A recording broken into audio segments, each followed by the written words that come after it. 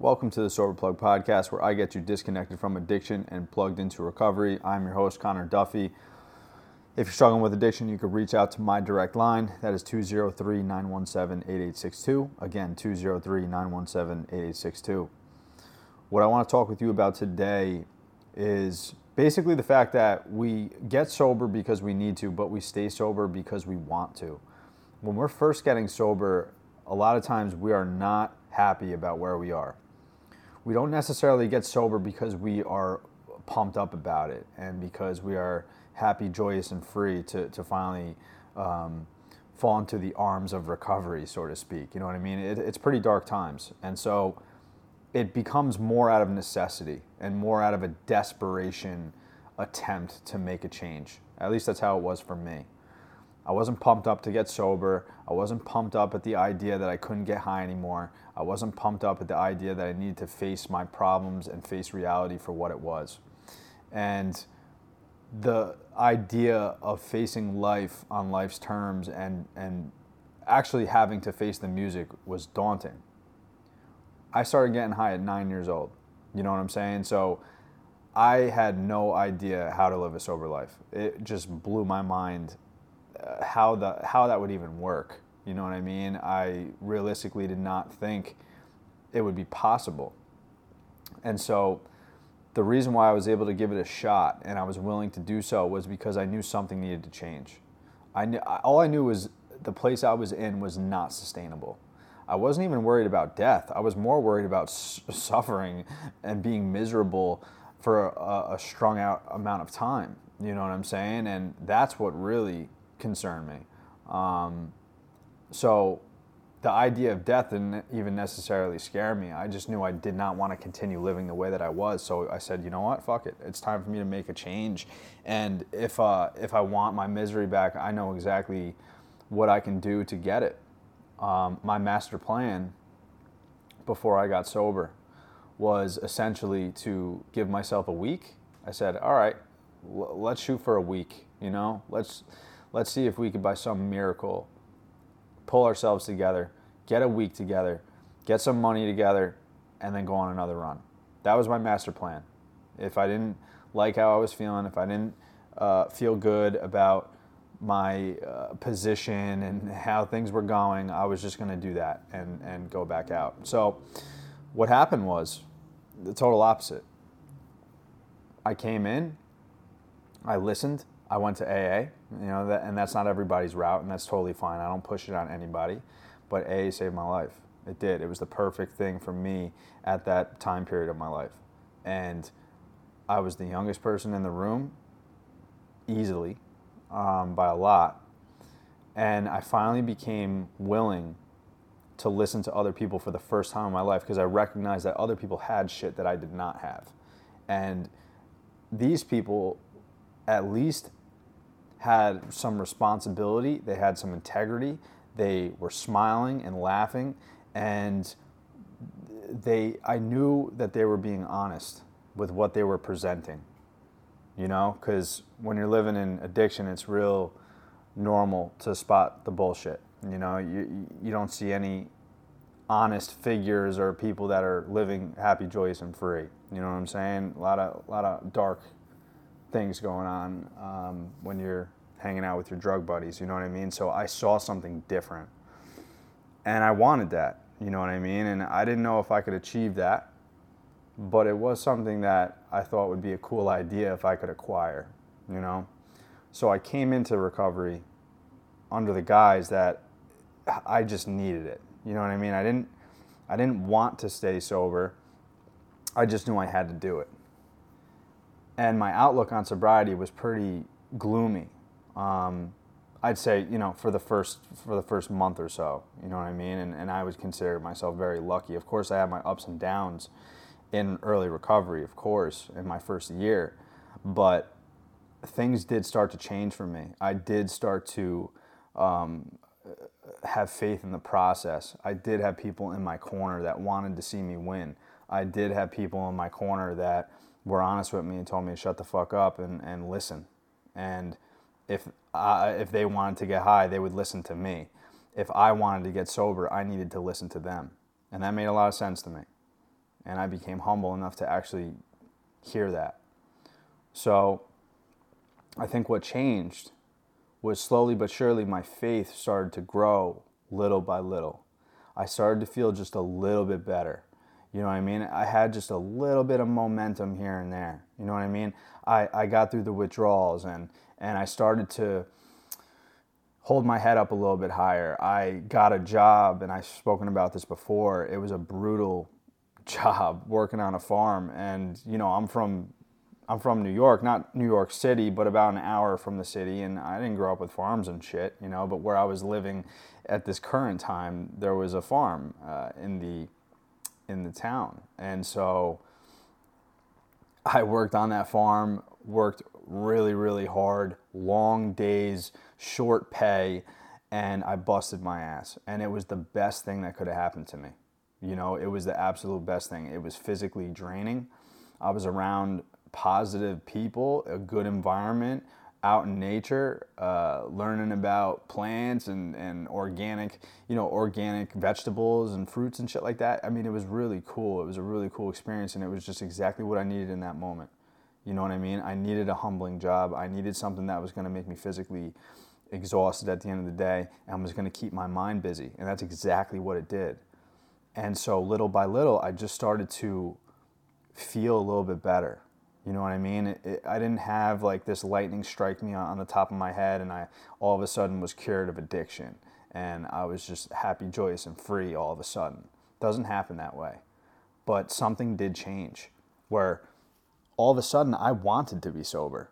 I didn't want to go back to using. You know, of course cravings would come. Of course difficulties came.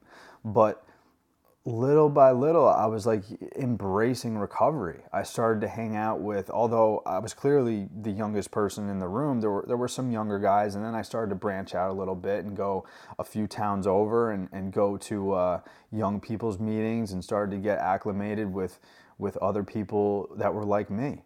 And man, you know, just small things like being able to bring food home for my mom and just being able to contribute, and which I wasn't able to contribute much, you know what I mean? But just the fact that I was able to stay sober and be a good son for the first time in a long time.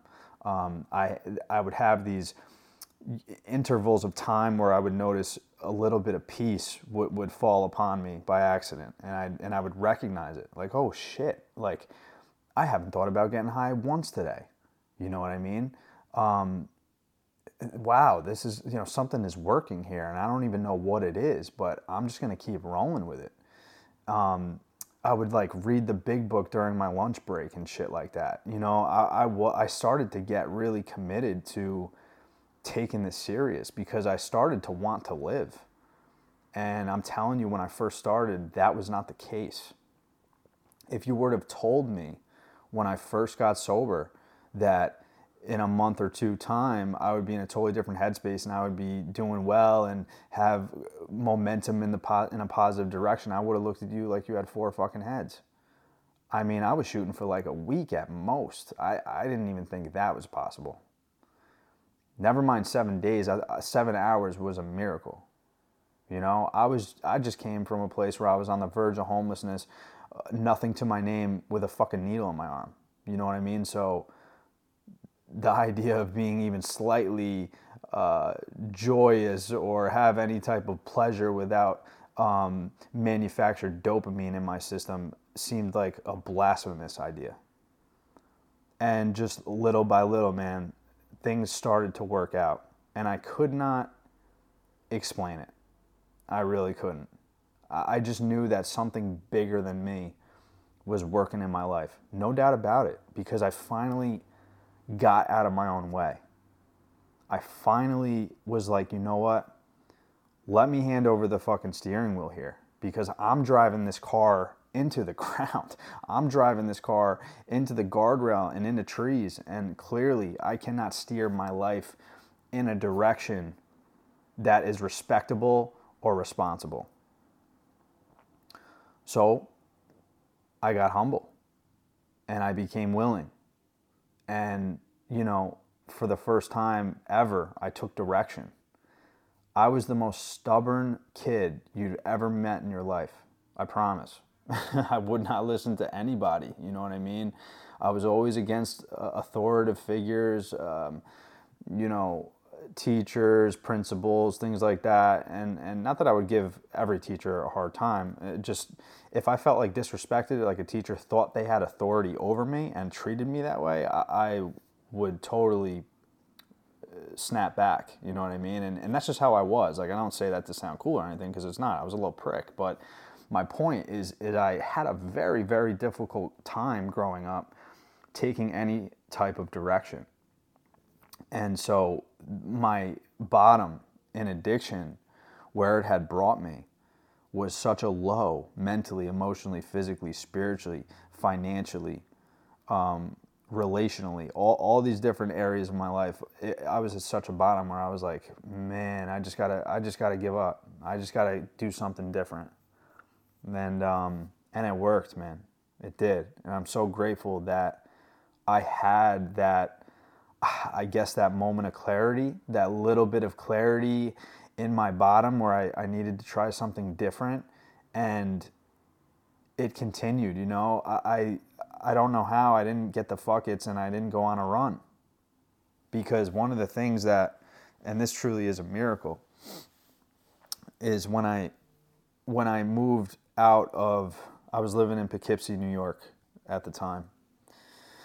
When, you know, I was on the verge of homelessness. I didn't have a dollar to my name, but the thing was, my landlord, the guy I was renting the room from, he wanted me out so bad that he allowed me to leave my month's rent early. So he gave me some money back.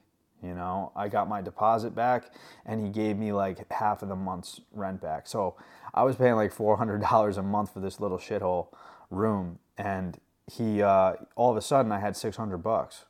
But here I am, I'm supposed to be living with my mother and trying to stay sober. So long story short, I had this $600 burning a hole in my pocket, trying to get sober, detoxing at home, while my mom was going to work. And I had $600 on me that I wanted to get high with so badly. And I still can't figure out how I didn't. Something stuck in my head, and I don't believe this was my, I don't believe this was my thinking or my willpower. I just think I was so distraught and brought to such a dark place that I just stuck it out, you know what I'm saying? And I think that was something higher than me, I really do. Because any other time, I was going on another run. I was spending that money. There ain't no way you could give me $600 or any type of dollars and not be spent on heroin or Xanax. So for some reason, I just stuck it through. And, you know, I think about that now. And obviously the topic of this episode here is we get sober because we need to, but we stay sober because we want to. You know, and I started to want to get sober. After that, of course, I mean, during the detox period, I still didn't want to necessarily do it, but I did stick it out, and eventually it turned into a want. I started to develop relationships. I started to develop a relationship, most importantly, with myself. I started to get things back in my life. You know, my a little bit of pride, not a lot. You know, I was still living a humble life. I moved into this very small studio with my mom. It was just me and my mom, and it was a blessing. It was the biggest blessing for me, man. Really, really humbling beginnings, like as far as my journey goes, because we were not in a good position financially, mentally, emotionally, any of that. And everything just played out exactly how it was supposed to. I started to gain friends in recovery. I started to do acts of service. I started to get into hobbies again. I started to play sports and you know, watching sports and being plugged in with, you know, the Knicks, watching them go on a big playoff run and watching the Mets and stuff like that. You know, like I just started to become like a human being again. And it felt really good. And I wanted more of that. All of a sudden, I wanted to be responsible. All of a sudden, I wanted the chaos to kind of just be left behind me. And I didn't want that distress and that chaotic lifestyle that I was so used to. Because for a long time, I loved that shit. I did. I was just as addicted to selling drugs as I was to doing them. You know what I mean? That was a lifestyle change too. And I welcomed that type of lifestyle because it kept me busy. It did a lot of things for me in a sick way. And so I was always attracted to this chaos. And eventually I got to this place in sobriety where I was welcoming peace. Welcoming peace.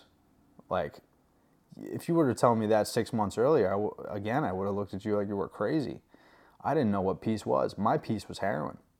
My peace was being, 10 Xanny bars deep on 10 bars deep on Xanax and not even knowing where I was. My peace was being knocked into complete oblivion and having no idea what was going on. That was my peace. And I didn't think that was possible in sobriety, in recovery. So if you're listening to this and you don't know how you're going to get through this journey, or you're worried about long-term sobriety, forget all that, man. You have to take it one day at a time. As cliche as it sounds, you really do. You don't have to worry about the next year. You just got to worry about the next 24 hours. Hell, worry about the next hour if you have to. Because there ain't nothing good for you going backwards. You know what I'm saying? The reason why we get sober to begin with is because we're going through hell. And if you're going through hell, you don't unpack your shit and stay there. You keep going. You keep marching forward. So any type of instant release that you think you're going to get from the drugs, just remember where it actually brings you, or the alcohol, right? Remember to the end point, not the starting point. We tend to do that. We tend to look at drugs and alcohol as this savior. We look at it through rose-colored glasses, you know what I mean? And the truth of the matter is that's long gone. We're not 15 anymore. We're older. We're more weathered. We know in our soul, in our gut, that our using leads to unmanageability one way or another. Even if you're a functioning alcoholic or a functioning addict, it still leads to unmanageability because you can't manage self, right? So don't get caught up in looking at things for what it's not. Addiction is powerful. It tricks us into believing that it's an actual solution. It's not. It is in the short term, but it's not a sustainable solution, and that's the most important thing. So recovery is about figuring out how to find these sustainable solutions, these coping mechanisms, and how to trudge through life little by little. In the beginning, it can be tough. It's like a, trudge the road to happy destiny type of mentality, and eventually, the light gets a little lighter, it gets a little lighter, and eventually we're like, okay, this ain't that bad. I could do this. And eventually we want to. And eventually we want to serve other people. That's the idea of recovery, being able to serve others. Might not necessarily be in recovery. You don't have to help people get sober per se. But the idea of life, I believe, is to truly build yourself up, become the best man, become the best woman you can be, and then you give that man, you give that woman to the world. That's what I think life really is about. It can't be about self. Because every fucking time that I focused on me, getting what I want, what I need, it never led to fulfillment. It never led to actual joy. It led to pleasure, short-term pleasures, short-term gains, but then I needed more, and it was never enough. And we can't afford that in recovery. We actually have to be good people. Go fucking figure. If you want to stay sober, you need to transcend as a human being. You need to become a different individual. And you don't have to figure that out tonight. You don't have to figure that out, in the next day or two.